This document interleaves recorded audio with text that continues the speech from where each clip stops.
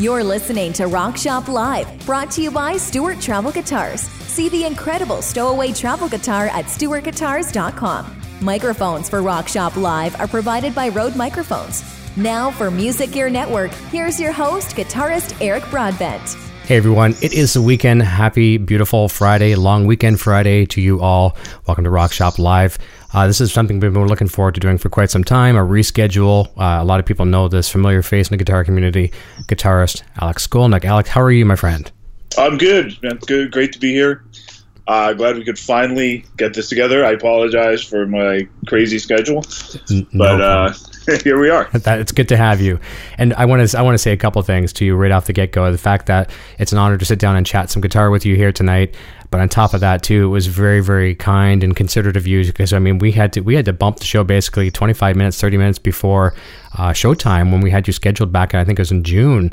And, you know, some guests would just say, you know, screw you, little podcast, you know, I've got bigger things to do. But you were very accommodating. You knew it was kind of beyond our control with our internet provider. And here we are. So it shows a lot about, I don't want to say the testament to you, because that'd be a pun. But I mean, it's very nice of you. So thank you. Oh, you're welcome. Yeah, no, unfortunately, that was the only time I could do it, before the summer when I took off. And it's pretty much been traveling nonstop since then. So, I know. Well, we got me my first week back, so that's good. Oh, well, I'm take whatever we can, and we'll be talking. Made it happen. Yeah, and we'll be talking about some of your traveling as well too. We get to live through some of your sites, because I'm a photographer as well. That's what I do for a living, and I know that's a passion. Is that right? Yeah, oh, excellent. I know it's a passion of yours, so we're going to get to talk about that throughout the program as well, too. But before I get way behind, which usually happens every single week, I want to say hi to a bunch of people that are here mainly to see you tonight, strictly to see you tonight. So we've got Thrash Metal and Fun Riffs is here. Mr. Hellstorm is here. I guess we can always start with Hellstorm. I know. No, I don't know. I don't know who that is. No problem. But he does. Hi, Hellstorm. He does have a question though right off the bat. So we'll start with Hailstorm. Hellstorm. So yeah, Mr. Hellstorm 74. Yeah, the Hailstorm folks, I do know. I bet you do. I'm 74. Maybe that's his birth year. It could be. So anyways, he says, please ask him what Chris Olivia meant to him and what influence was he on his playing. Sorry for asking this so early, but we'll jump in with a question. Oh, yeah. I mean, he was a phenomenal player, and I was a big fan of the early Savatage records. Mm-hmm. And I mean, he was one of the first guys. Even though that wasn't really thrash music, the very early Savatage, it was very heavy. It was very dark and melodic, and it had a lot of the qualities that thrash metal had, and a lot of the guys that would end up being in thrash metal bands were fans of them. And Chris was one of the first guys where you could tell he's technically a able guitar player. Mm-hmm. And I always liked the energy of like the early thrash, but the guitar was always more punk rock influence. I'm talking about groups like Venom, Motorhead, and God bless them. It's amazing high energy stuff, but it wasn't like technically challenging guitar. It was more like coming from a garage rock place. And Chris was one of the first guys I heard. You could be a fan of, say, Randy Rhoads and George Lynch and all these sort of emerging guitar players of the early 80s and listen to Savatage and hear this heavy music but with this really cool guitar playing. And he always kept getting better too. When we first toured with them, when Testament and Savatage toured together, I almost thought when I heard the sound check, I thought they might have had a new guy because he's just gotten so much better. Wow. So it was just a huge honor to fill his shoes for a bit. Very well, great question, Mr. Hellstorm. Thank you for kicking it off so well early into the program. R2R3 Lucknuts, good friend of ours here. He's one of our moderators as well too, and he's excited for the show. So nice to have that. Keith Pass is here. Gary Tholander is here as well too. Six String Brian is here. Sending good vibes, he says. Scott Roos, hello from Nova Scotia. Going to be a great show. Brad Nova Miller. Scotia, eh? Yes, that's right. Oh, I'm bad for that. I'm right dead center in Ontario. And I use the A, the typical Canadian, and I have French background as well too, but I don't think I say it in the typical hoser Canadian way, like, hey, take off, eh? But I'm like, I'd be talking to you about guitar. That's a cool riff, eh? And it's not a Canadian thing, I don't think. I think it's just kind of a way I end my sentence. Instead of my question mark, it's a. I don't know. Right, you don't sound like FUBAR, though. No, exactly. Yeah, like, up in the Nord, right? That kind of thing. I don't really embellish it that much, but I get it for sure. Continuing on here, I just want to see if I didn't make sure I didn't miss anyone. Butterfly and Ladybug show. That's my better half here. She's running the chat. She runs a really great ship here. Doesn't let anything negative come through.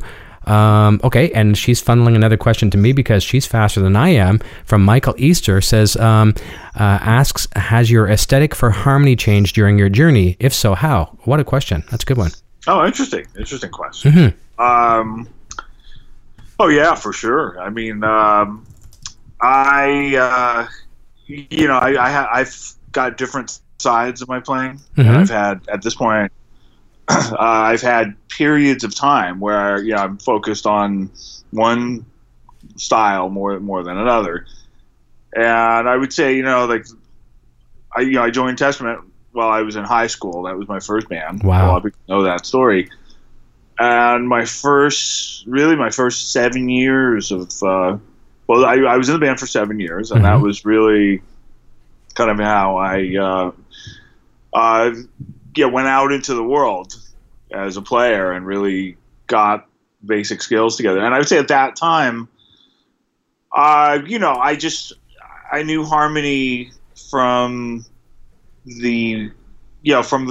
all the classic rock and hard rock stuff I'd listened to. Okay. Like some of the earliest harmony I remember, was like the Eagles, right? Hotel California. Yeah. What a great example of just two guitars doing dual harmony. Mm-hmm. And then, as I was when I was really young, I remember that. And then, and then hearing hard rock bands with twin guitars, Iron Maiden and their songs, and Priest, Thin Lizzy. So many. Yeah, yeah. Thin Lizzy with just these great guitar players.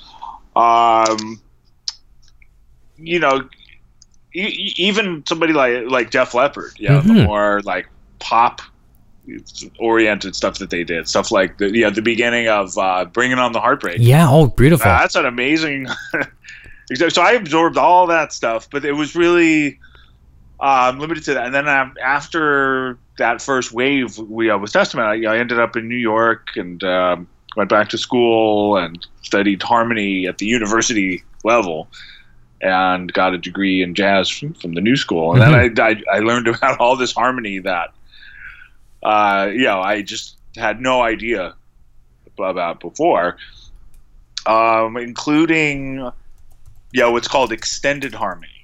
Okay.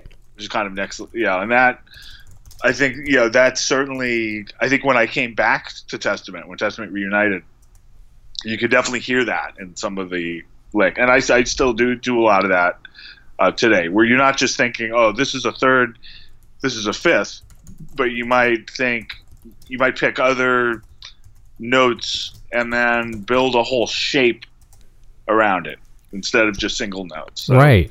It's evolved. I could actually make more sense if I described like specific examples of music, but I'll just say that my understanding of extended harmony has helped a lot. Okay.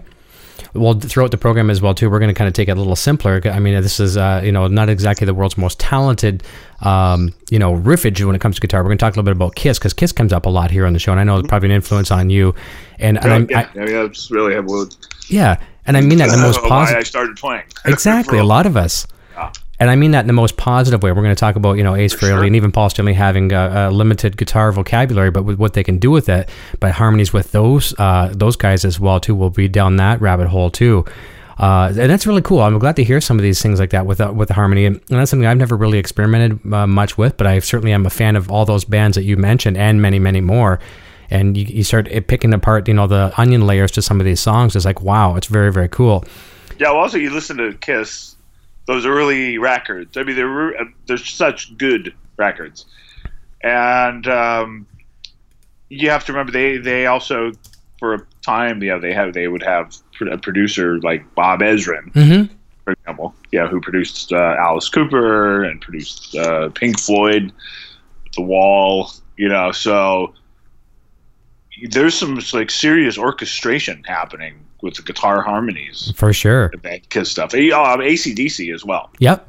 The way the riffs are so singable and hummable, but if you really get inside of it and explore what each guitar is doing and the timing of it, it's not as simple as it sounds. That's right. And it's one thing too, I'm sure you can appreciate, I mean, you can shred like the best of them, but at the end of the day, the general consumers out there are not necessarily always guitar players or even necessarily fans of guitar. When you can walk away humming a guitar solo, like that's you've contributed something pretty special to the song.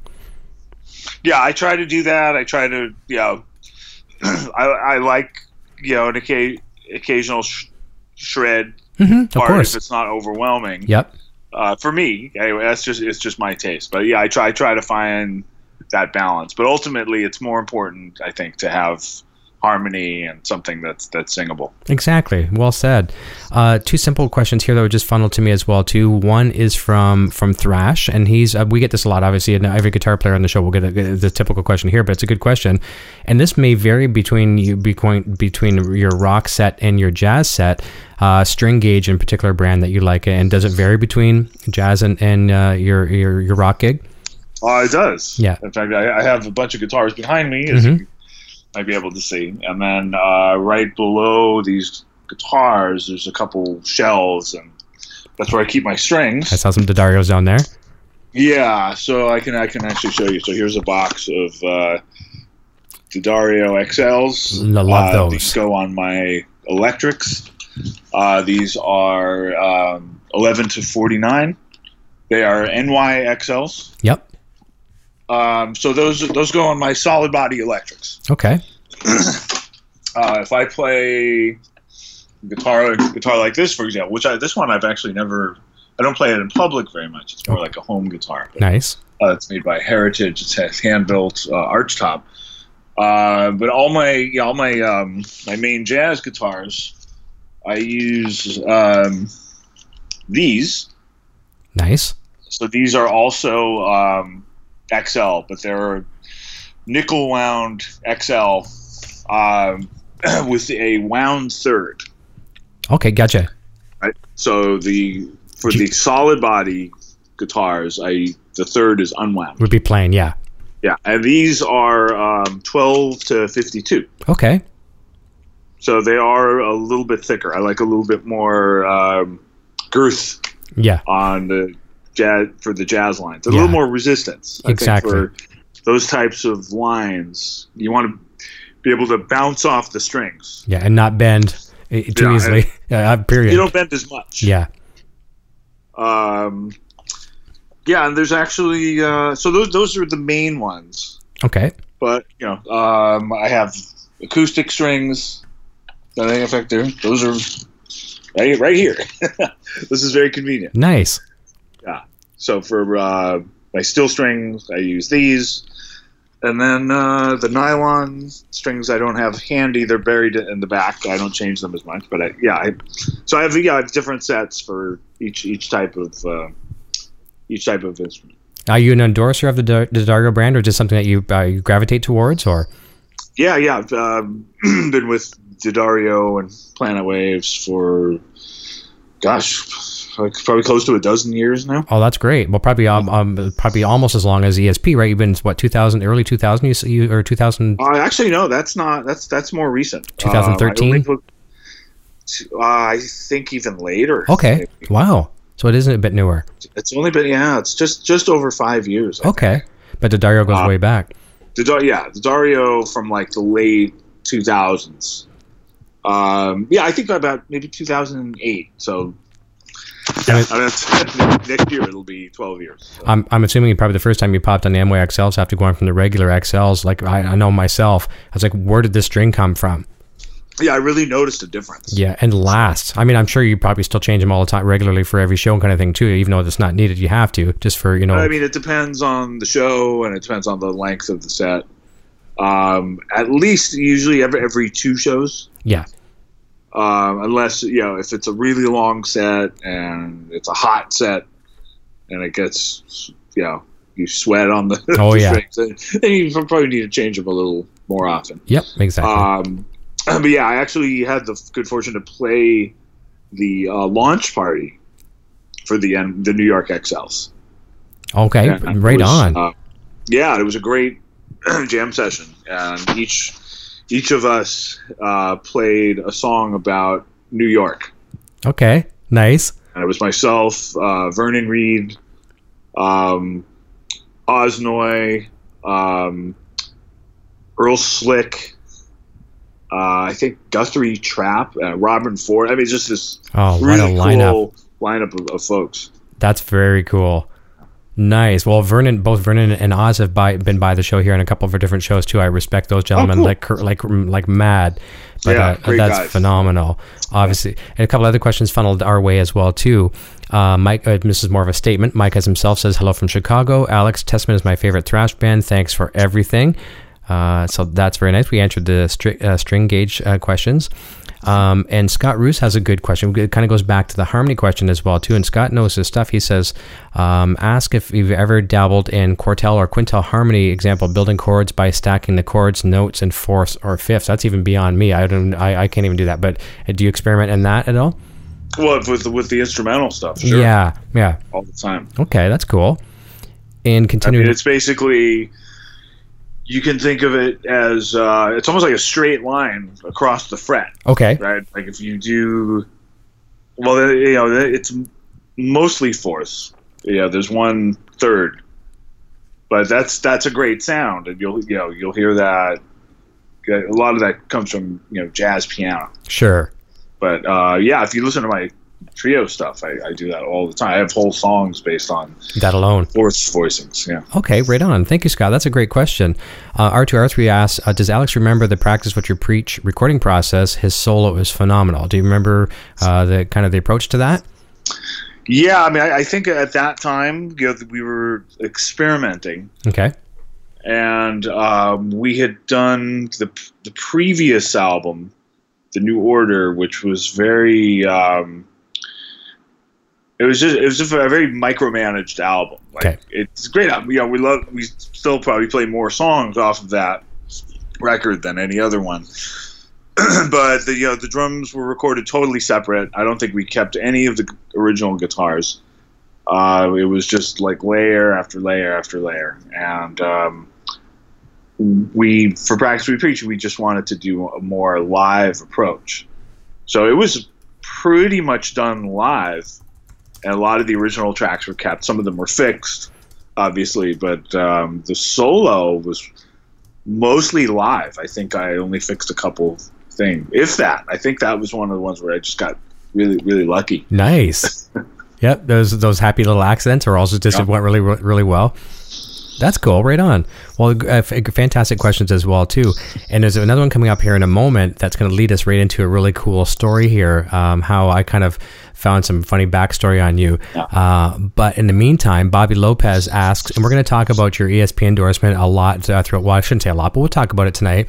And don't feel obligated to give the ESP answer here. And it maybe ESP is the answer, but Bobby Lopez asks, what's your favorite guitar? Maybe it could be something that you found somewhere in a shop on the road. Do you have a special favorite that just is like, if you look back and you need to have the mojo, it's always going to give you that?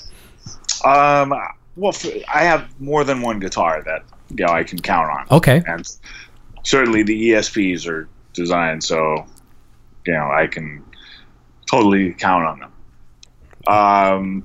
Yeah, I mean, honestly, I know it's I don't want to sound like I'm saying what I'm supposed to say. No, of course, because I endorse the guitar, but in the studio, they really work the best, and they're really kind of based on my favorite guitars. Like I started out, I started out as a Les Paul player, and then I had my Ibanez period, which I still have my early Ibanezes, but I found my way back to the Les Paul, I think, as I branched out as a musician.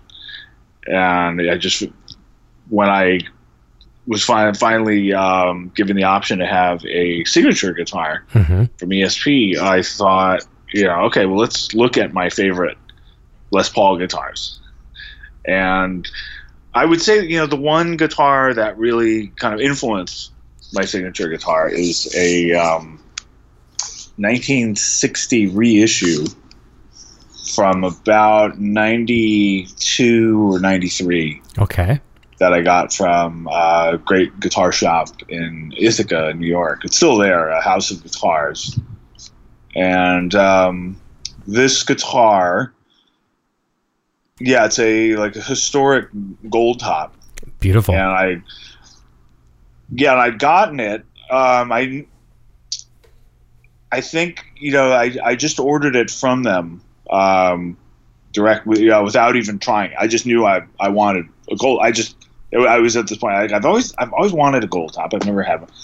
Anyway, it's such a great guitar, and at least for the recordings that I did up until say 2010, from the mid 90s to 20, every project I was involved with, that gold top was the main guitar. Oh wow, nice.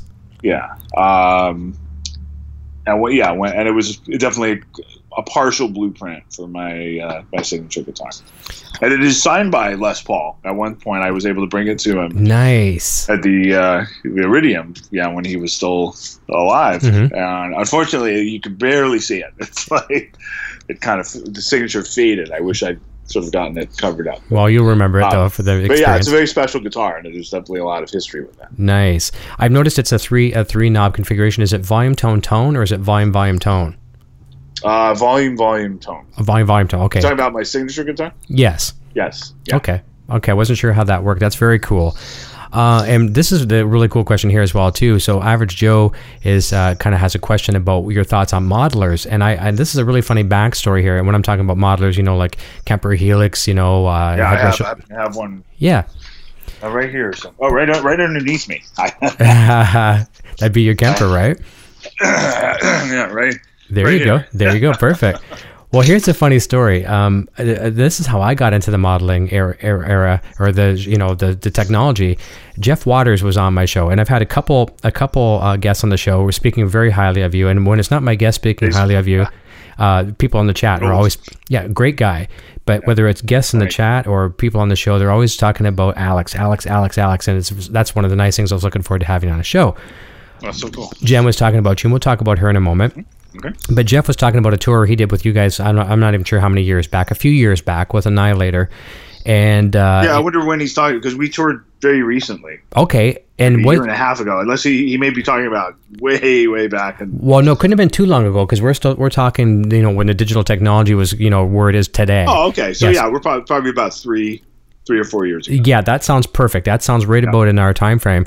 And now here again, I'm giving his side of the story without him here to kind of say it exactly, but I'm going to try to paraphrase. And he said, whether it was your crew or maybe some of your guys in your band, but they're like, where's your backline, guys? What are you using for a rig? And all of the guys up front were using Helix. And I guess it kind of, maybe threw some of your crew for a tizzy. What are you guys using? So is that story somewhat true? Am I telling the story right, or? I don't remember this. Okay. So it might. It could have been crew, maybe. Yeah, it could have been crew. Between him and the crew. So yeah. But it's apparently from there on. As far as my relationship with modeling amps, I've been slow to adapt, I guess. I did a tour every winter from 2000 to 2009 called the Trans-Siberian Orchestra. Oh yeah, probably heard. And we would use the one of the early modelers, the Pod by Line 6, right? And I wasn't, just to be honest, I wasn't crazy about the sound. But I understood why we're using it, because no amps on stage no amps on stage. You need to keep it. You need a quiet stage. Everybody was on in-ears, and the in-ears were not quite as common as they are now. Mm-hmm. It's really like the arena artists were using them, and there are also so many people on stage. Just no room physically. It just made sense. And the sound man, he needs a certain mix. He needs to depend on the mix. So I got it. But it was never something I wanted to use outside of TSO. Right. And then since then, I've come across, the Helix, the Fractal, and every year I'm kind of more amazed at how these things sound. But none of them really sounded like I could go in there and really kind of come up with a sound that sounds convincing. It's like a good sound, but it's not my your sound. Yeah, I get you. Yeah. Yep. And then the Kemper comes out, and that's a different story. Okay. Like the Kemper once, and there is a learning curve with it. Yeah, that's what scares me. Still on the learning curve. It's been a few years now. Mm-hmm. But once if you work with somebody, I'm like my tech Carlos really knows the thing inside and out, and I get tips from him and from others who know it really well, and I've used it in studio. Yeah, it's just it's amazing what you can do, and we've been using it with Testament. Everybody on stage is using them, and it's great for the sound person. Mm-hmm.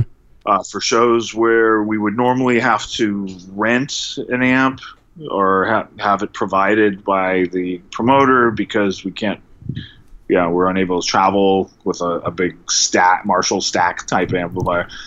It's great because it's the right sound. That's right, consistent every time. Yeah, it's a dependable sound. So I still, when I'm playing instrumental music, I still prefer an amp. Okay. When you're just hearing me, but when I'm part of an ensemble and there's other guitars and loud bass, something like Testament, then it works perfect. Because you're more in the mix. I've also used it. And I've used it at home. I just did a guest appearance for a pretty well-known blues artist. Actually, I don't know if I'm supposed to talk about it yet. So okay, no problem. Yeah, don't mention it. But I did do a guest appearance for Jen. Yeah, our friend. Yeah, Jen Majura.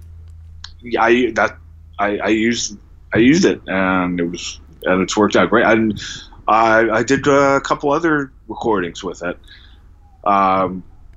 Pretty recent. There's a couple. It's great for like guest recordings. Yeah, and even the project Metal Allegiance.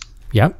The record that we did came out late last year. The second record. Mike Portnoy, Dave Ellison. Power Drunk Majesty. I did a bunch of that on the Kemper as well. Perfect. Well, it's funny you mentioned that too. I mean, you're echoing a statement that was almost verbatim what Joel Hoekstra said. Joel was on the show last week, and obviously one of your colleagues from TSO. Yeah. And he was saying the exact same thing. This is what I think is so versatile for some of these people doing these big productions, the theatrical stuff, the Vegas residencies, all that kind of stuff. I mean, Def Leppard's another example, going to Fractal just makes sense. But Joel said same thing with Cher and with TSO. It's just you just can't have anything on stage. Number one, neatness is obviously important, but it's in the look, but it's not the first focus. It's the fact that there's just so many people. There's orchestra, there's dancers, there's background singers, there's like 50 people on stage. You just can't have a Marshall cab on there or whatever the case may be. So that's very, very cool. And he was using... Yeah, and also Marshalls and other tube amps, they change. Oh, for sure they do. The tubes wear out. They can change day to day, depending on fuses and tubes. And bouncing on the truck on the way. Yeah, that's part of what gives them the character. Of course. It's so raw and so live. But, you need the consistency of these modeling amps, especially these big shows. Oh, yeah. It's got to be the same as the last show. Exactly. No difference. Yeah. Where a lot of artists have told me too is, and this goes across the board with any genre of music, so you're renting amps from whatever the backline provider is in X city, wherever it is, and who knows what they've got. You don't know what you get there. Then they plug into that. It's like, what the heck did they give me? Has this thing been biased? Has this thing had new tubes in the past 12 years? We've all had this happen. Right. So that's why some of these digital devices, I mean, like them, love them, or hate them, they're going to give you the exact same sound. The only thing that's going to change from place to place is you and your mentality as you approach it that night. Exactly. Yeah. Here's a question from Headstock Harem. Says, question for Alex: when did he start playing, and what songs did you first learn? That's a good question, because we all have our first songs. Walk Don't Run by the Ventures was one of his first songs. So do you remember your very first one? Yeah. Well, the first one I figured out on my own. Okay. Was Day Tripper. Oh, Beautiful by the Beatles. Right on. Okay, and that's very slowly. That's tricky. That's a tricky song as a beginner. Tricky. Yeah. And I had already learned the basic chords.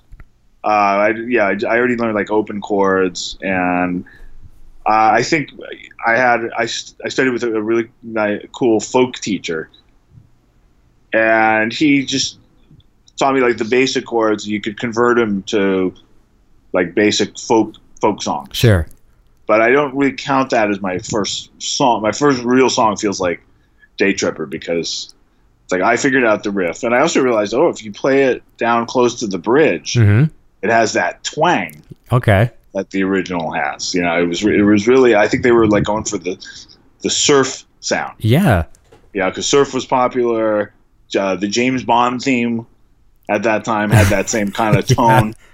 Yeah. It's that tone, and I really, that kind of sounds like it, and that was the first time it was. I figured out something nobody taught me.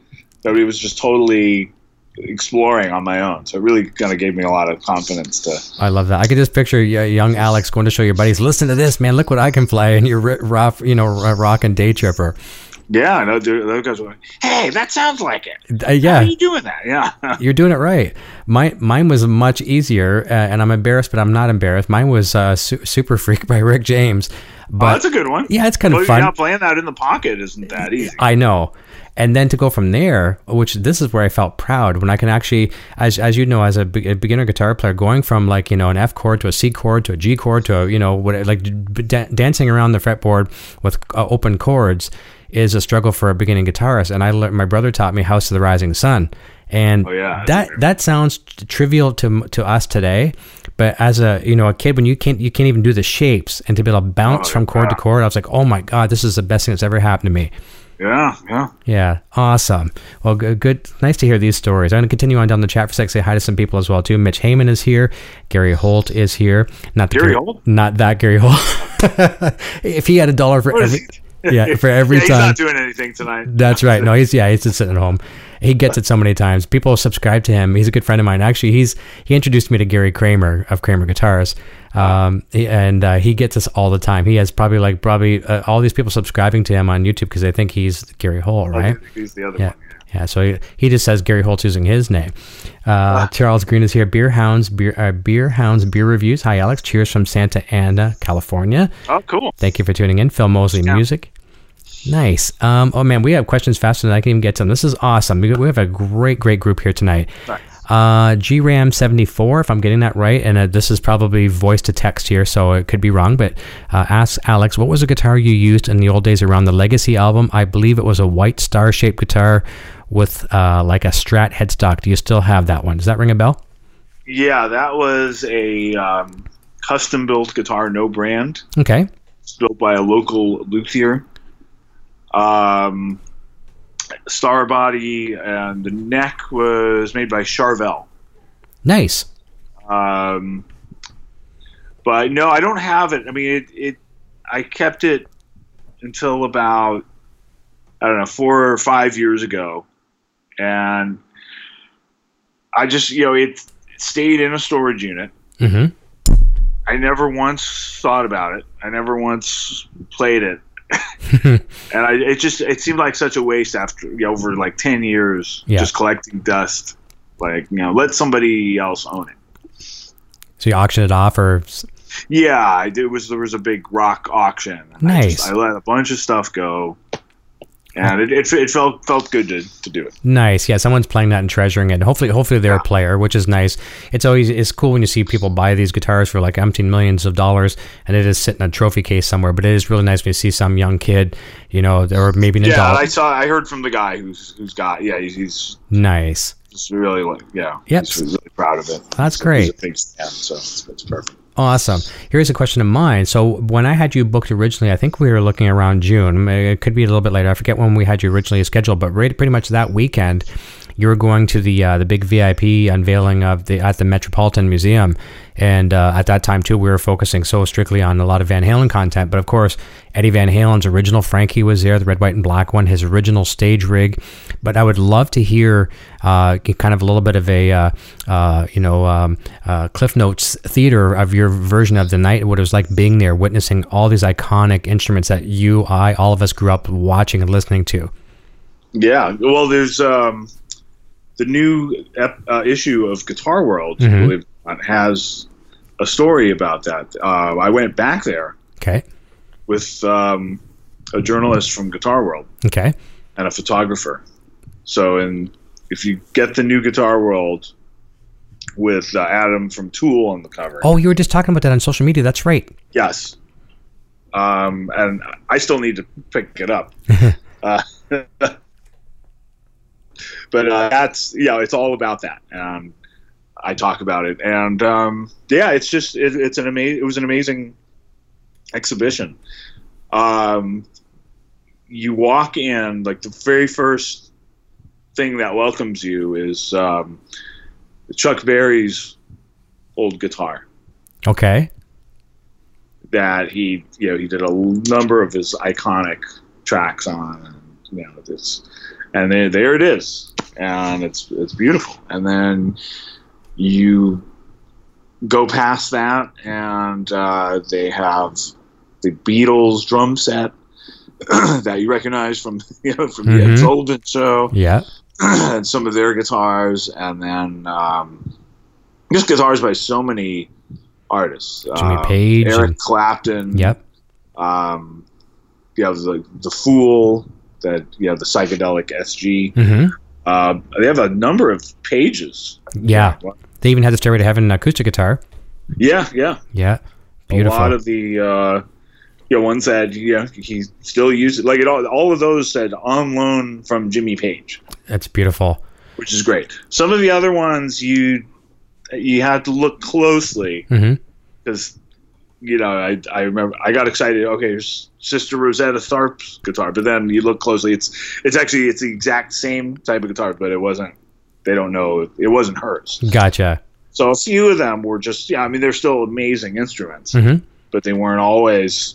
But they had so many that were the actual ones that were owned by these great artists. So of course you had Van Halen.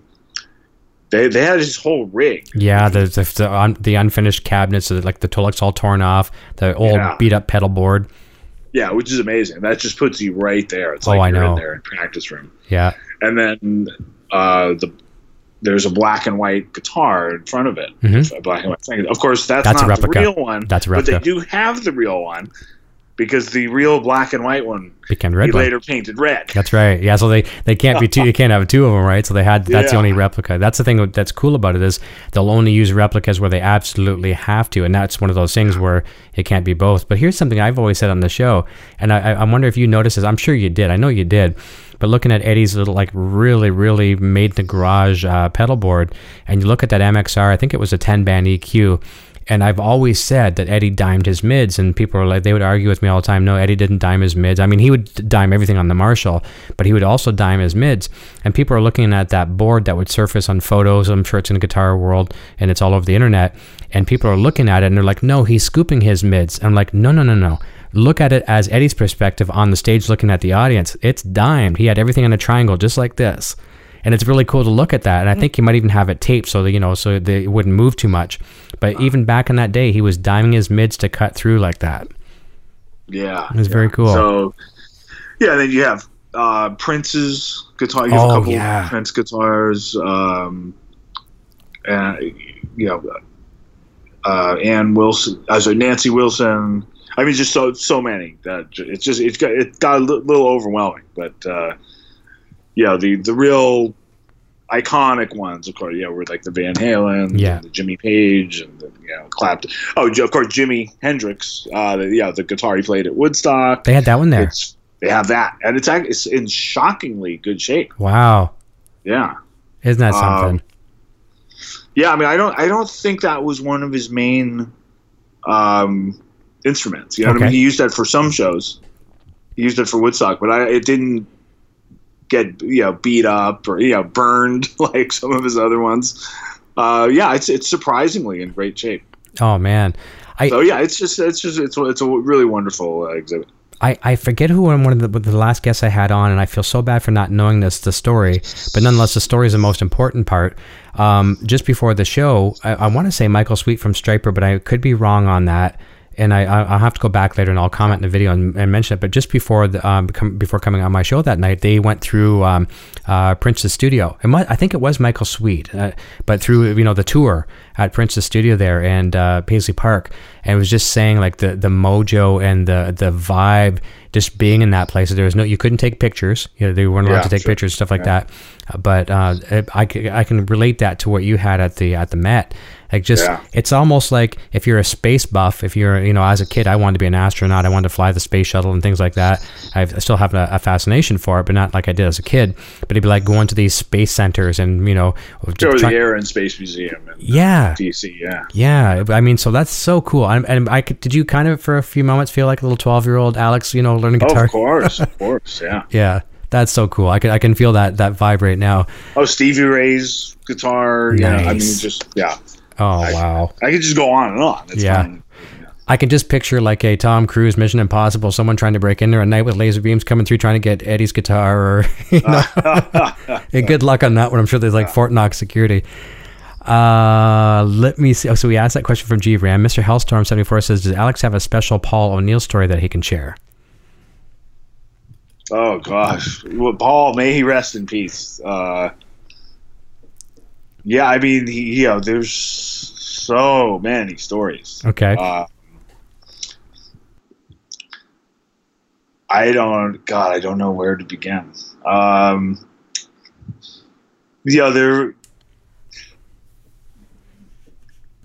He was an interesting guy. Okay. He liked to. He was very generous. Part of like with Trans-Siberian Orchestra, like he saw that project almost as like being like he got to be Santa Claus. Oh, okay, nice.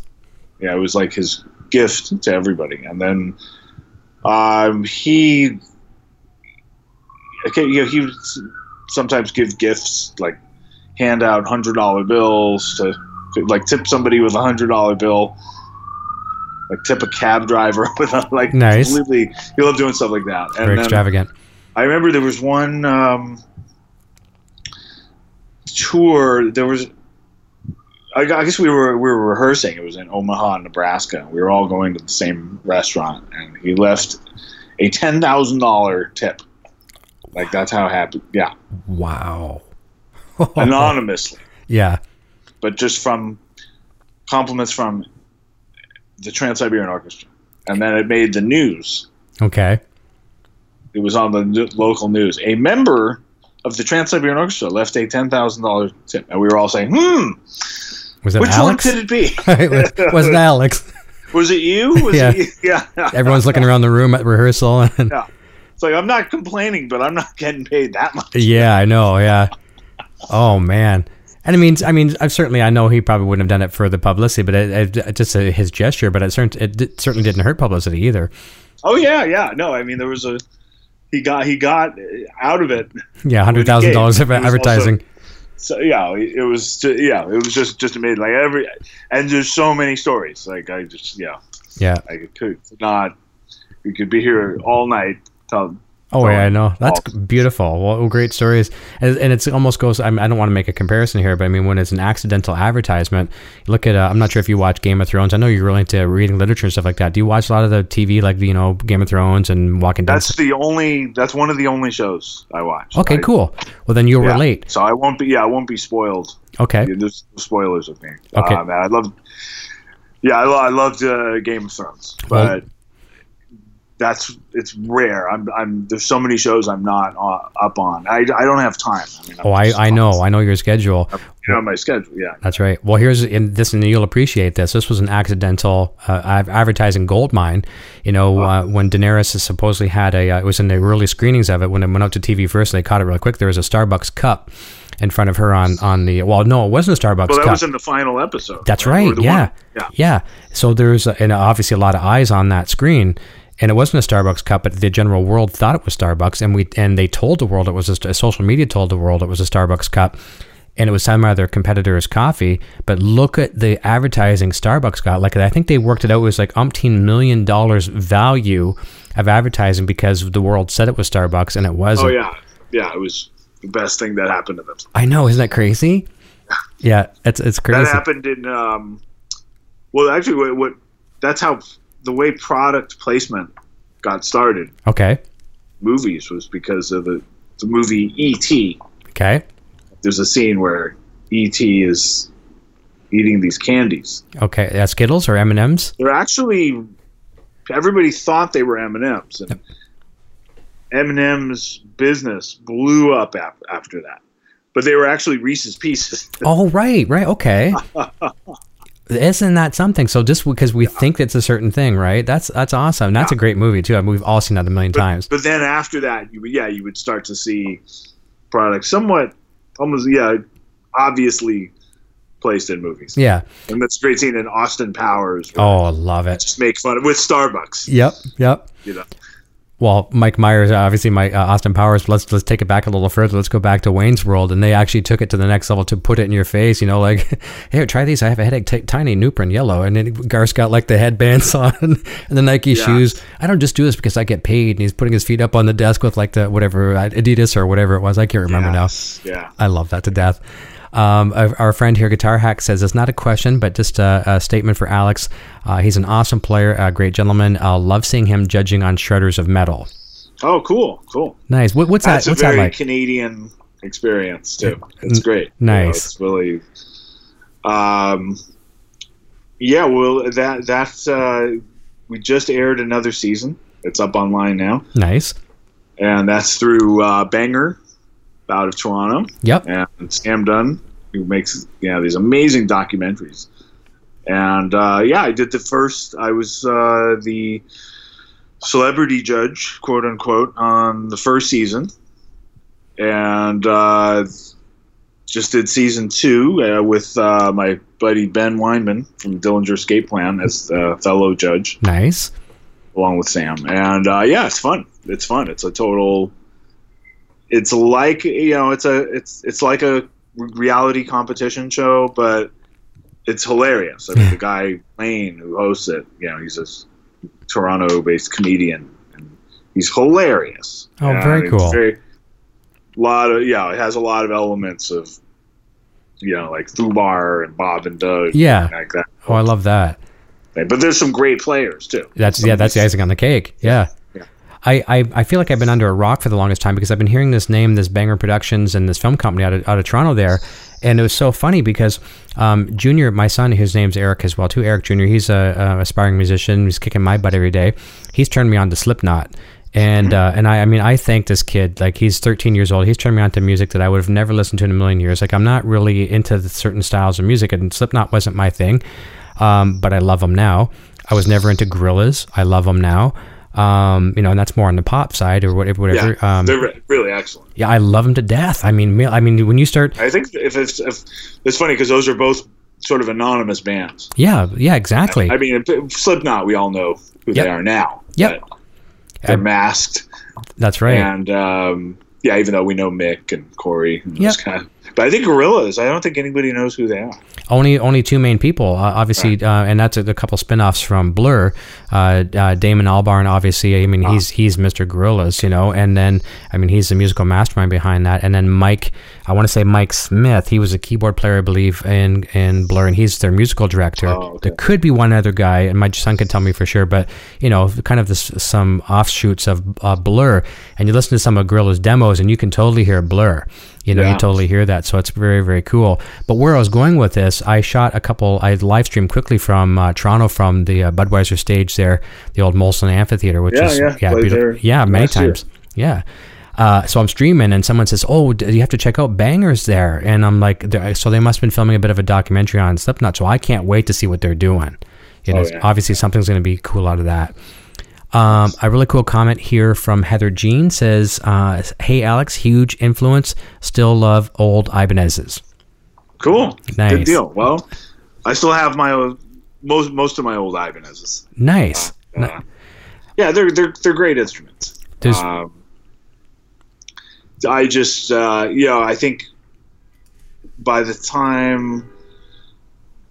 Yeah, the 90s was this huge period of development for me. Mm-hmm. You know, I had just been like the guy from Testament. That's all I was, and I kind of felt, and this, you know, it has nothing to do with anybody at Ibanez now, but at the time there was sort of this pressure, like, you're the guy from Testament. You need to, you know, I really wanted to, you know, play different types of guitars. Certainly, and I don't, you know, it didn't make sense to stick around at that time. No, I get it. I've had a couple over my life, and I think RG750 had the shark inlays on it, and then the other one I had that I really regret getting rid of. We've all had guitars that we've, you know, regret and we lose. And the only thing that makes me not feel so bad about it, I bought this guitar from a music store in Canada that was never really climate controlled. And here, as you know, touring in Canada, I'm sure you've toured all through the winter and the summer and everything else. We get extremes here. Yeah. And I had the Gem 77 flower pattern, beautiful guitar, original 90s, like 91 or whatever it was when I got it. But because they didn't climate control the store, at nighttime, you know, they'd drop down to just below freezing, so they'd have enough heat to keep the pipes from freezing. And then first thing in the morning, they'd crank it. And the fingerboard was separating from the neck. You could almost to the point where you could put a guitar pick in there. Oh, wow. And I probably could have taken it to a good... I know I could have, but I was a young, stupid kid, and I think I traded it for like some piece of junk. But if I had it today, you know, it'd be, you know, wouldn't be necessarily worth a fortune. It'd be worth a few bucks, but it would just be that original, right? Because it's just such an iconic guitar. Yeah, I don't think those are that hard to find. No, you can still find them. Reverb has them a lot. eBay has them. Just gotta be careful they're not fakes. But it was such. Because they made a lot of them. Yeah, I know. Yeah. It's not. Yeah. They put a lot out there. It's not. Yeah, it's not a pre-CBS. No, not at all. Not at all. Yeah, for sure. So one of the things, that little point I wanted to make about you too, like I'm obviously going to like these places like the Met, and you're seeing all these cool guitars belonging to all these guitar heroes, and I know you get this a lot, like some of your shows, whether you do the meet and greets or things like that too. It's got to really put it in perspective for you when you're worshiping all these guitar players out there all these years, you know, Beatles, learning Day Tripper as a young kid, and then you get these kids or adults, even people, you know, my age, your age, older than us, coming up to you like, you're a major influence on me growing up. That's got to be very surreal, and it probably keeps you kind of grounded and humble as well too when you're worshiping these guys and we're worshiping you as well as an influence. It's probably pretty cool for you. Yeah, because, you know, it's interesting. You don't realize that as it's happening. Right, exactly. All you do is you work on these albums, and it's a lot of, you know, blood, sweat, and toil, and sometimes band drama that goes into these albums. Mm-hmm.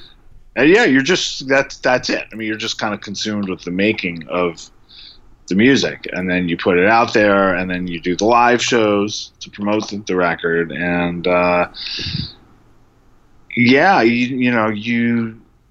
it's easy to sort of miss the effect that's happening, that's having on others.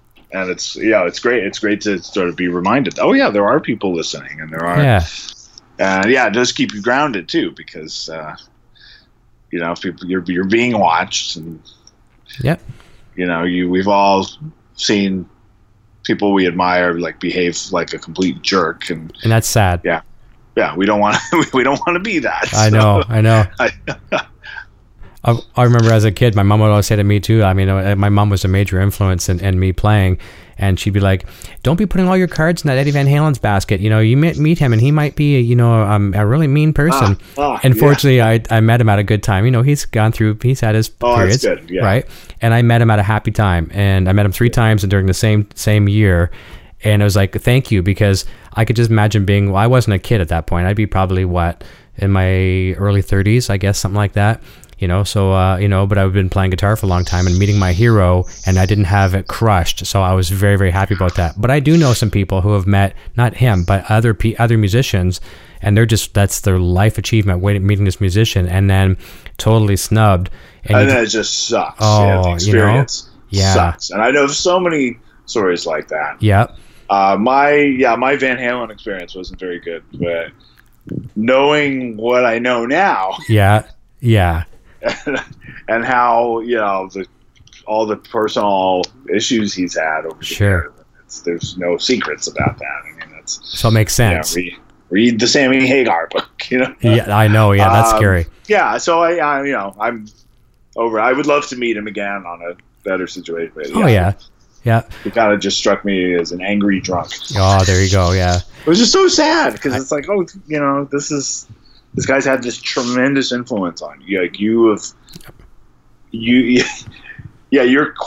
life course has altered because of this person, and then you meet him. Exactly, a personal disaster. But yeah, there are situations where you have to separate the art from the artist. That's right. And even if he had been a complete dick, which he wasn't, I would probably say, to be honest with you right now, if he was a complete jerk and says, "Go away, kid, don't ever contact me again," or blah, blah, blah, I would probably still worship him because the music spoke to me before he really did, Sure. And so that really captivated me. But here's something that you're going to get a kick out of, because I told you off the air, it's a lot has changed in a few months since I originally booked you, and we used to be called EVH and Gear TV Network, and we changed our name, but it was always an EVH centered show.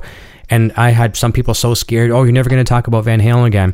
And I would get comments 50-50 on the channel. People would say, "Eric, all you talk about is Van Halen." And the next person would come in and say, "You don't talk about Van Halen enough." I'm like, I think you two groups need to get in the room and kind of come up with a general consensus, because one thing I talk about too much, and the other thing not enough. And I know when we started booking you, you're like, "Oh, let's talk about some Van Halen." You were all game for it. So, I'm always game for it. Of course. So here's a question that I used to bring out a lot, and this will kind of show some of the fans here as well too, that Van Halen content is not going away on our channel. We're just not going to be talking about it every single night for the rest of our lives. Okay. What was the first record that you heard by Van Halen, and how did it move you? And maybe is it your favorite today, or what may be your favorite today? And there's no right or wrong answer. Okay. Van Halen 1. Okay. The debut. Yeah. It's still my favorite today. Although, there's a lot of great stuff. I just still remember hearing it. And it was a record. It was just before CDs were becoming popular. Mm-hmm. People still had records, and I remember just hearing, going, "What the hell is that?" Yep. Everyone said the same thing pretty much. Like, is that a spaceship? Is that a keyboard? I've never heard anything like that. And it's interesting too, because over the years I've gone back to it. Mm-hmm. I've even performed the record. Nice. Once. Okay. We did the anniversary of the record was a few years ago. Mm-hmm. And Metal Allegiance is this all-star group. Oh yeah. That we play for. And so we did the whole record. Rotating vocalists. Mm-hmm. It was like Joey from Anthrax, Mark from Death Angel, a couple other guys. We were on the Shiprocked cruise. Gotcha. Couple rotating bass players, David Ellison and Mark Mangy, Mike Portnoy on drums. Of course, yep. But the band Tremonti was also on the ship. Okay. Wolfgang Van Halen was playing bass at the time. So he was there, and he came and played with us and did a couple.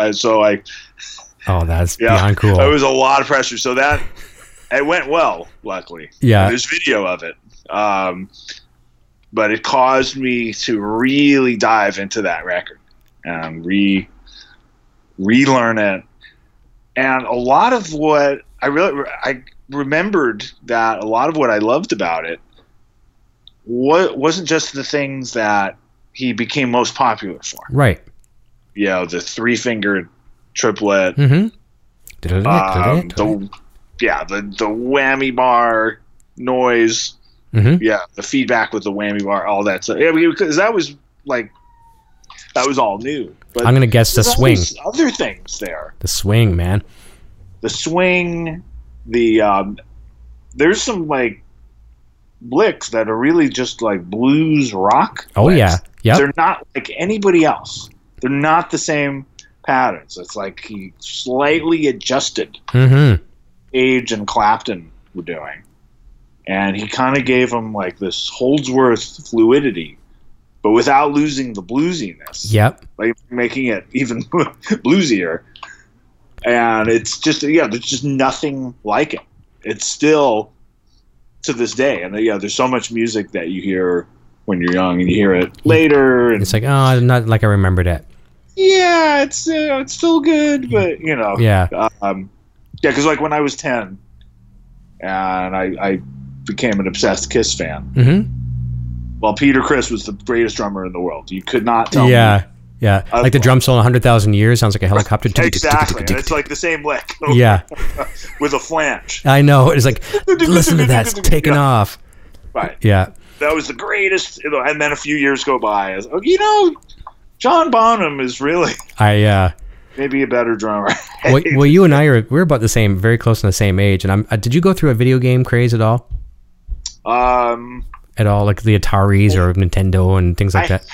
I had those, but I never really. Yeah, I think it's Atari a little bit, but then I kind of lost interest. Well, the reason why I ask and this is the same thing with music, because I went through all like this, especially when Sega Genesis and stuff like that came out. The technology was getting a little bit better, so games were getting pretty good.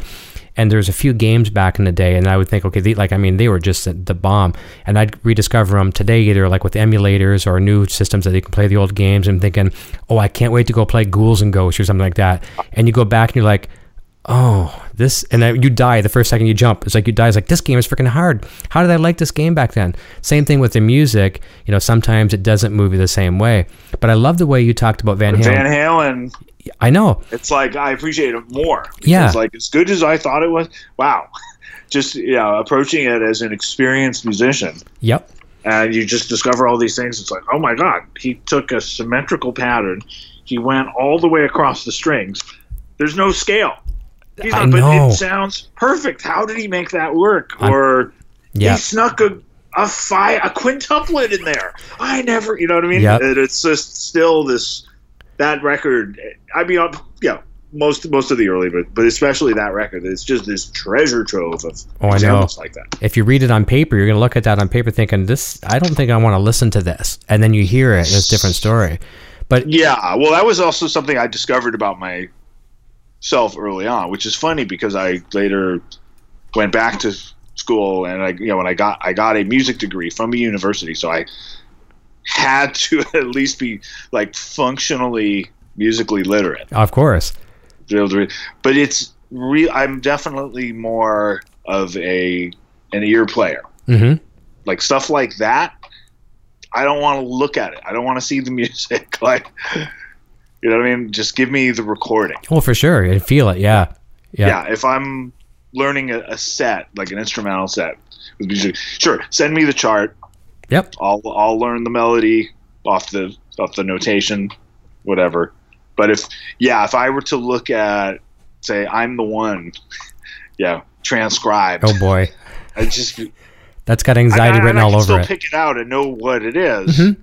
I don't. Yeah, it's not how I want to learn the music. I want to learn that by hearing it. That's right. You have to feel that. That's why I always tell kids, and I use the term loosely when I say kids, but younger generation guitar players, I say, don't listen to Eddie's lead stuff. Get some rhythm tracks isolated and listen to that rhythm. Yeah, start with that because that's. And all the lead stuff has the same groove. Yep. The riffs. But you got to feel that rhythm. You can't just learn that one day. You have to be born into that, and you have to feel it. And if you can get that first, the leads will come later.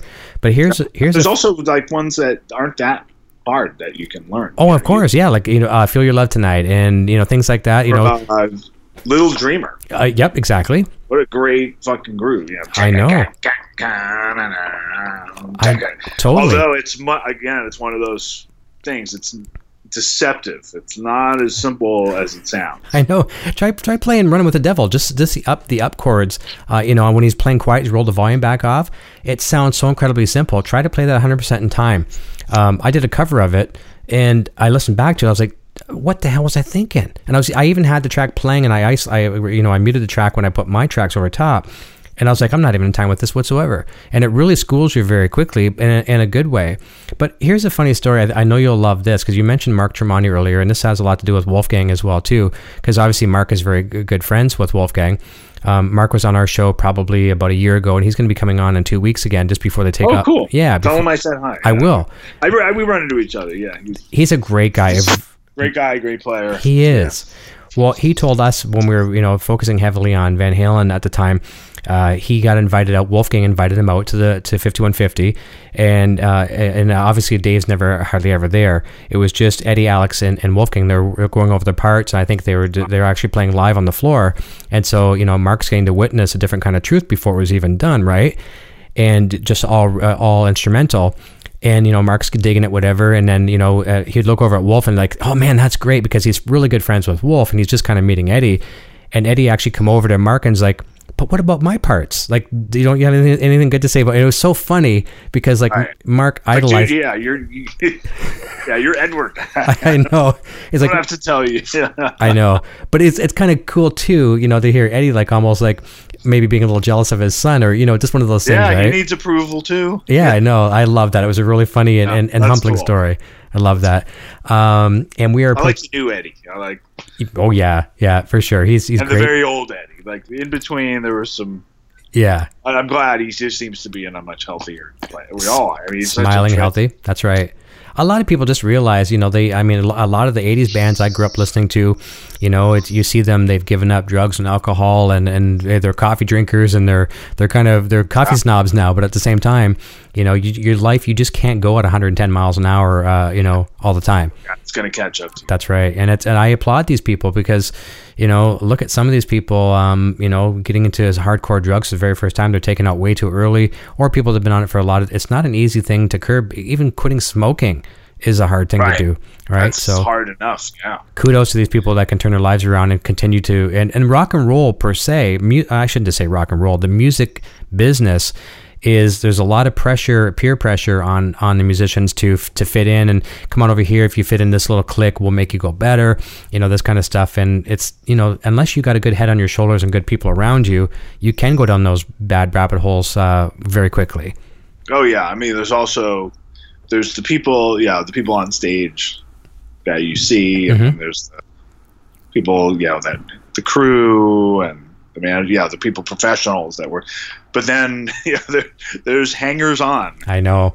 In every scene. Yep. And they can really, get the better of you. I mean, there's a very early jazz tune by Charlie Parker. And it's called, it's actually a great tune, but it's called Moose the Mooch. Okay. Moose the Mooch was some hanger-on, deadbeat heroin dealer that got Charlie Parker to name the song after him in exchange for a drug deal. So to this day, we're those of us that love Charlie Parker, we're listening to this song named after this douchebag. Oh man, we had no idea. No idea. So so they're like, it's a part of it. And some people get, he was an example, unfortunately, but people get brought down by the sort of seedy side of it. Mm-hmm. I've always, I've always been more of like an observer. Right. Sort of observed what was happening, and I've always been kind of puzzled by it because I just always thought, okay, the reason I got into this was music, guitar. It's awesome. Why do I need to get trashed? Yeah, all the time? Like, you're kind of ruining the experience. Yeah, the performance is the party for a lot of people. Yeah, for you. Yeah, that's right.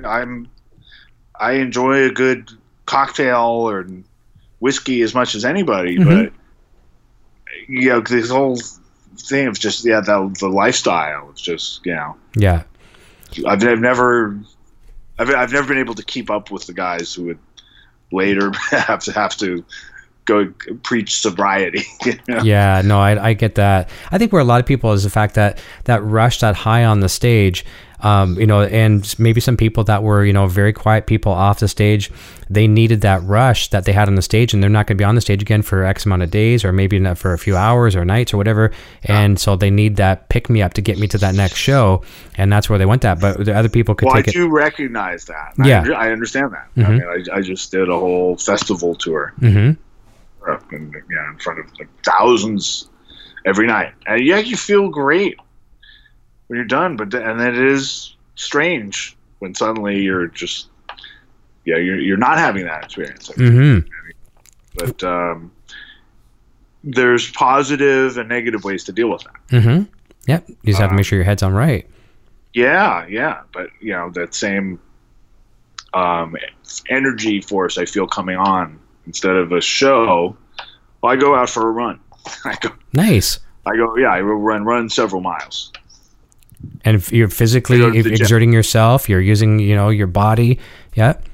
Yeah, and it helps. It kind of it taps into some of that same energy. Yeah, because the show is very physical. Yeah, that's right. But I know it's sad over the years. I mean, at a certain point, you realize, wow, you've seen just so many people get taken down by addiction or impulse control. Yeah. Well, more power to those people that are fighting it and in winning, which is great because it's not an easy struggle. Absolutely. For sure. And I empathize. I'm fortunate never to have gone through that, but I've seen it enough. That's good. Well, I'm glad to hear that you didn't as well too. Would your parents have a lot to do with that? Maybe would you say did they guide you in the right way, or a little bit of both, or did you just have your head on right from a young age? Well, they made me want to do drugs. But Did they? I chose thrash metal instead. Okay, that's good. Oh, there you go. My parents are extremely academic. Okay. Individuals. I mean, they were basically they're I think they're the generation before there was postdoctoral studies, but they have both PhDs, and I think if they were if they had grown up a little later, they'd both have a wall of postdoctoral degrees. Oh wow. Just like academic to the extreme. Yeah. Wow. And I think I picked up on a little of that because that manifests in the fact that I like to read, the fact that I like to observe. They're both in the fields of sort of observing, right? And so there's a lot of that in the music world. Mm-hmm. You observe behavior, and you sort of, but to me, just as a way to express myself, I just never felt like doing what they did, which is to write in academic journals. Well, there you go. And publish textbooks. Mm-hmm. I'd rather have my stuff, my expression come out in a song. And here you are today, still doing it and loving it. It's still fresh, still fun. It's not like you're dragging yourself to get on that stage. You really enjoy it. It's not necessarily all about the money. I mean, obviously money has been good and allows you to continue to do what you do for a living, but it's a passion, and you're out there all the time with many different bands, between the jazz trio. I have, luckily, my work, I like being somewhat of a workaholic. Mm-hmm. I'm just very, very passionate about it, and I like being very busy. We were talking about TV shows earlier, and mm-hmm. People ask me about, did I see what I think of The Walking Dead last week, and I have no idea. I just don't have time. I don't have time. Yeah, I'll make time for an occasional show that I really like, but you have to cut out a lot of things mm-hmm. to be good. A lot of things I don't, and I'm thankful I was never a sports fan. Mm-hmm. I respect it, and a lot of good friends of mine are very passionate about it. You kind of can't avoid it, especially football and baseball in the United States. Just no interest. So the amount of time I save by just not having that interest and having to watch every NFL game during, I know, a lot of wasted hours, technically. Yeah, or, maybe it might inspire. Mm-hmm. Well, maybe they get this rush and it inspires them to achieve. But, it's just my interests are just so much more focused on creative arts and more recently photography. I'm so glad you talked about that, and that's a great move. And I just want to let you give you time. That's an accident. That's just a very recent thing, but somehow I'm finding ways to channel that same creativity. You're on the road anyways. You're seeing some of the most beautiful locations in the world, like Prague and all these places overseas, and England, Germany. All over. And you have a camera with you, and you just have. I shouldn't say this. I was going to say you just happen to have great talent at it. But I find a lot of people in the arts, music, whether you're a musician, photography, it's in your blood somehow. You're seeing the world a different way than the next person out there, and you're kind of capturing that through the camera. And a lot of our fans here on the show, I've got several of them that are good friends that are photographers as well too. Carlos Santon here, Brian Cote, they're photographers as well too. And I saw, looking at your photos, I could really feel, it's almost like hearing some of your music. It really brought, vision to me. It brought, a lot of feeling, and and you're shooting out there with a Leica camera. I think you got like a point and shoot Leica or something. What was it like the first time you took a few photos and looking back thinking, these aren't bad photos? Well, it's a really good balance, mm-hmm. because it's a new thing. Mm-hmm. Yeah, I don't pretend to, suddenly with the snap of the fingers, I'm Manny Leibovitz. Yeah, exactly right. You have a big shoes to fill in that one. It's not like that at all. But it's like the thing I've probably spent the most time with in my life is this guitar. Mm-hmm. You get to know that thing so well, and the patterns, and it's so nice to. It's just a good perspective, I think, to take up something else mm-hmm. that you don't have all this experience with. Yes, that's new. That you have to do the process of discovery and sort of be more formative and really develop. And the camera is that for me. But it's also, I, if I may say so, I think I am developing pretty fast, because I think I'm taking a lot of the learning skills mm-hmm. that I've developed over the years with music and applied it, and sort of applying that, and they're learning how to apply that, and also knowing what I like, mm-hmm. like just focusing on what I like, because I think. It's easy to get caught up in what you're supposed to do. Yeah, I should shoot these landscapes. I should shoot this scene. I should shoot this. I need this style. No, you shoot what really speaks to you. Yeah. You should do this certain angle. Mm-hmm. You should, and it's the same thing with guitar. You'll often hear, oh, you should do this. You should do that. You should learn tablature. You should, whatever. And different people learn different ways, mm-hmm. but. I think, with photography, I've been really able to focus on, like, just recognize, like, if I'm looking at other people's work mm-hmm. and something really hits me, just to focus on that. Okay, why do I like that photo? What were they thinking? Why does that? Yeah. Mm-hmm. Oh, and that's they're not just standing there looking at.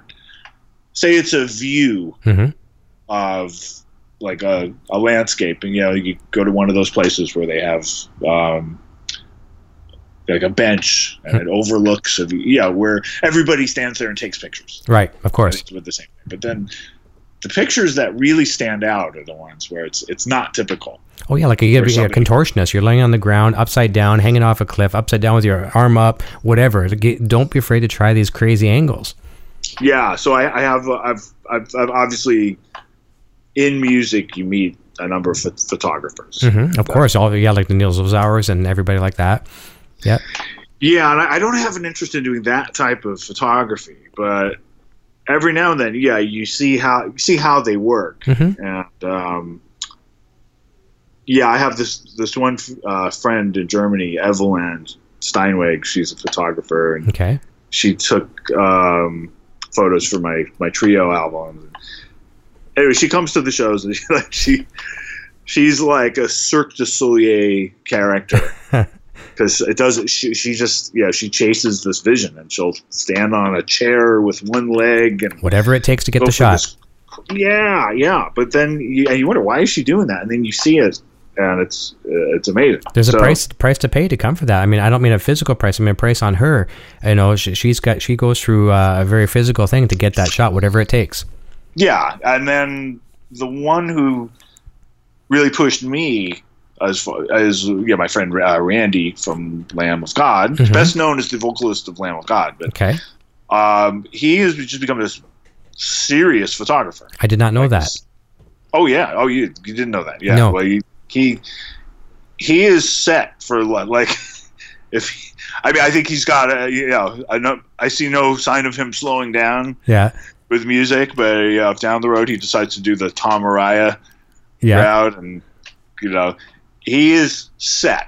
He is photography is going to be good for him. Incredible, yeah. Wow, yeah. I mean, he's just it's pretty unbelievable, and he can just take a very basic photo and just point. And he's almost like a pool player, mm-hmm. like a billiards player. Yeah, he can just point at something and shoot. But the way he'll do it, he'll get a great shot, and he's kind of graduated from digital to film. Nice. And he was the one who just noticed some of my phone photos. Okay. And just said, "Dude, you got to be sure you have an eye." Yeah, because that's very important. No, I don't even know that I have an eye. I don't know what but yeah, I just felt like chasing this image. So he really got big. We were on tour last year, actually, when we played the Molson or whatever that's called, that same tour. Yep. And he loaned me a Leica. He has a couple different Leicas, and just let me have it for the last couple weeks of the tour. Mm-hmm. And sure enough, that's really what started it. And then I had to get one. And they got it.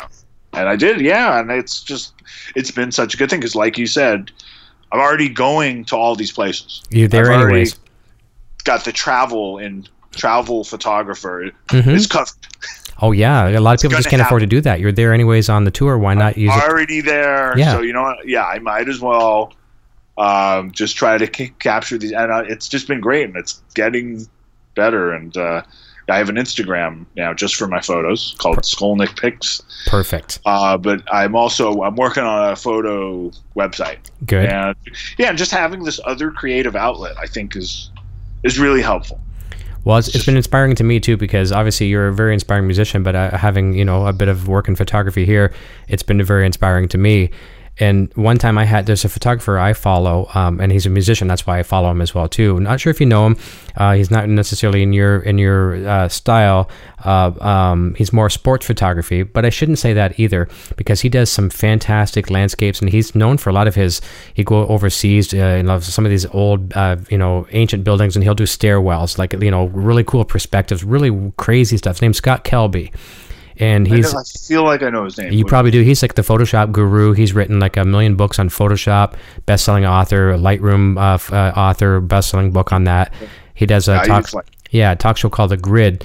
And he was on my show one time because he's a guitar player too. He's a Van Halen fan. He's been on here, and he looked at some of my work, and two things he saw that he gave me good compliments on, and it really made me feel special, because wasn't blowing smoke up my butt. But he said he saw the ones I shot for Live Nation when Van Halen did Toronto back in 2015. I shot that, which was pretty cool.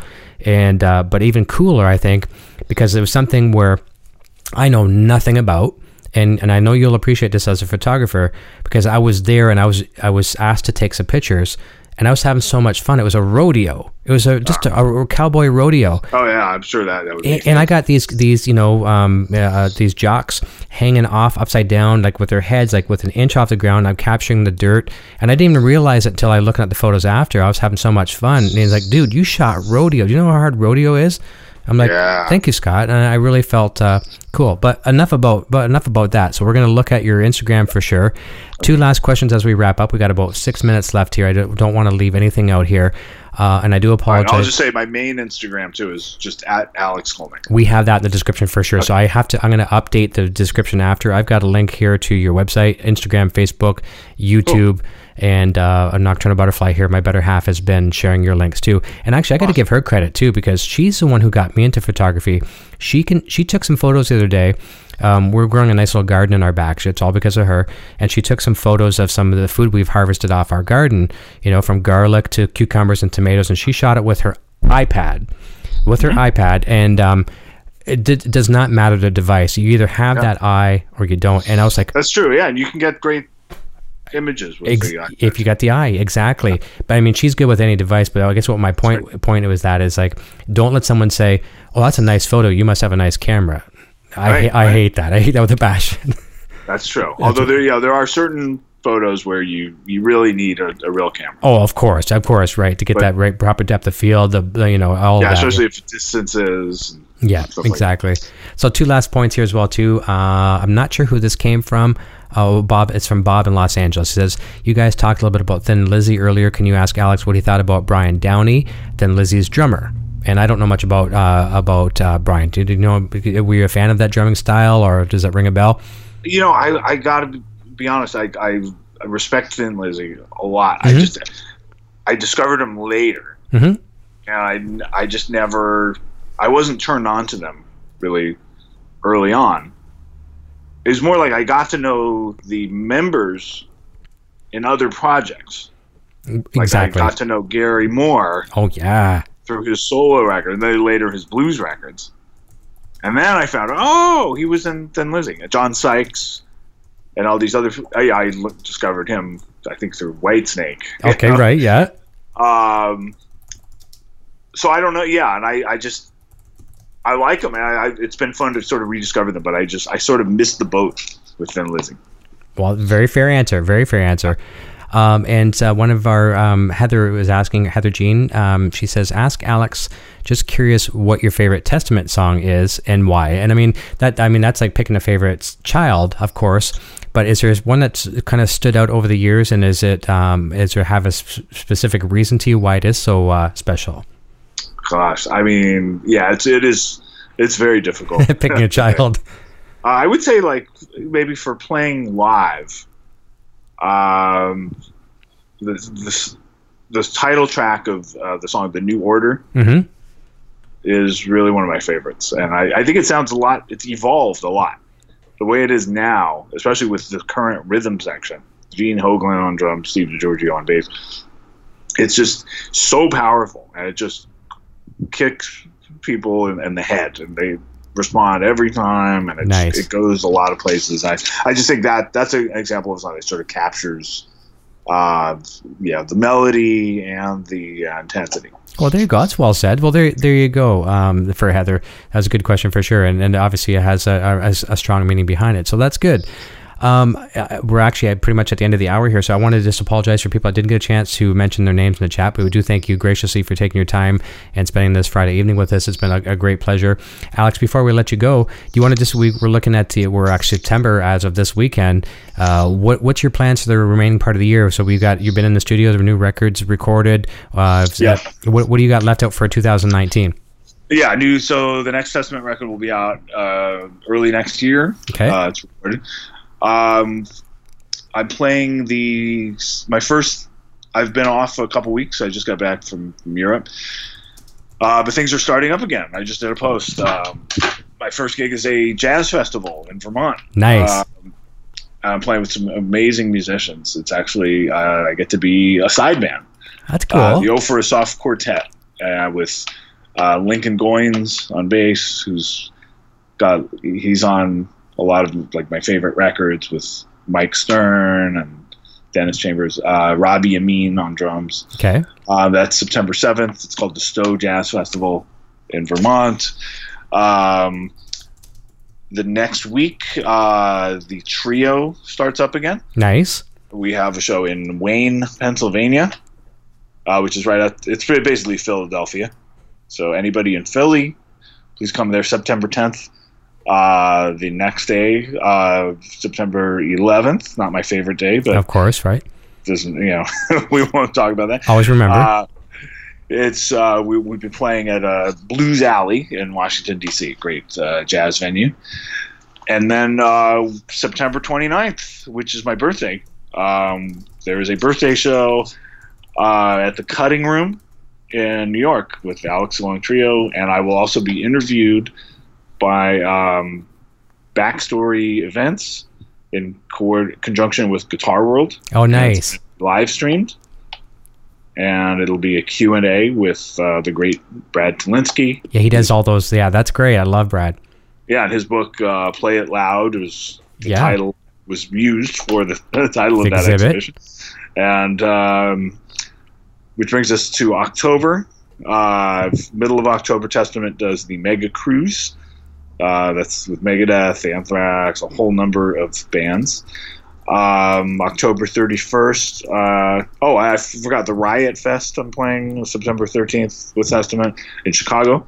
September 14th. Okay. October 31st, Metal Allegiance, as a 4-piece, is playing the Black Sabbath debut album in Chicago. Okay. And then there are a few other shows, but I've also I did some touring a few weeks ago with a new project called the Skullham Asylum. It's myself, Stu Ham, and Joel Taylor. I love Stu. Yeah, and I'm pushing the week to finally record some of this music because we're doing some really good music. So I think all things, knock on wood, we'll go into the studio this fall after I do those shows. So there's no wonder you don't watch any TV shows. Yeah, exactly. Jeez. Well, happy early birthday as well, too, because we probably won't talk before then, so that's fantastic. And speaking of celebration, I just want to say this as well, too. This was funnel to me. Hugh Caldwell became a grandfather today, so congratulations. That's awesome. All right. Congrats, Hugh. Awesome. Congrats, Gramps. Well, listen, everyone, we hope you have a fantastic long weekend. Be safe out there if you're partying and celebrating and all that good stuff. And holiday weekend. That's right. Be safe. That's right. A big round of applause here for Alex, and thank you so very much. You were an incredible guest. I knew this was going to be a fun show, and fans are giving some great feedback here in the chat as well too. So it's a pleasure. Don't take off. I'll say goodbye to you off the air, everyone. Okay. We'll see you very soon. Come and see us if Thanks, you can. Everybody. Yeah, nice to have you. And we'll be live again here 3:00 Eastern on Sunday, 12 p.m. Pacific over on the Helix Hour. We've got guitarist Josh Smith on the program. We're talking about awesome, crazy stuff over there. So we'll look forward to seeing you then. Be safe, and we'll see you very, very soon. And until next time, cheers.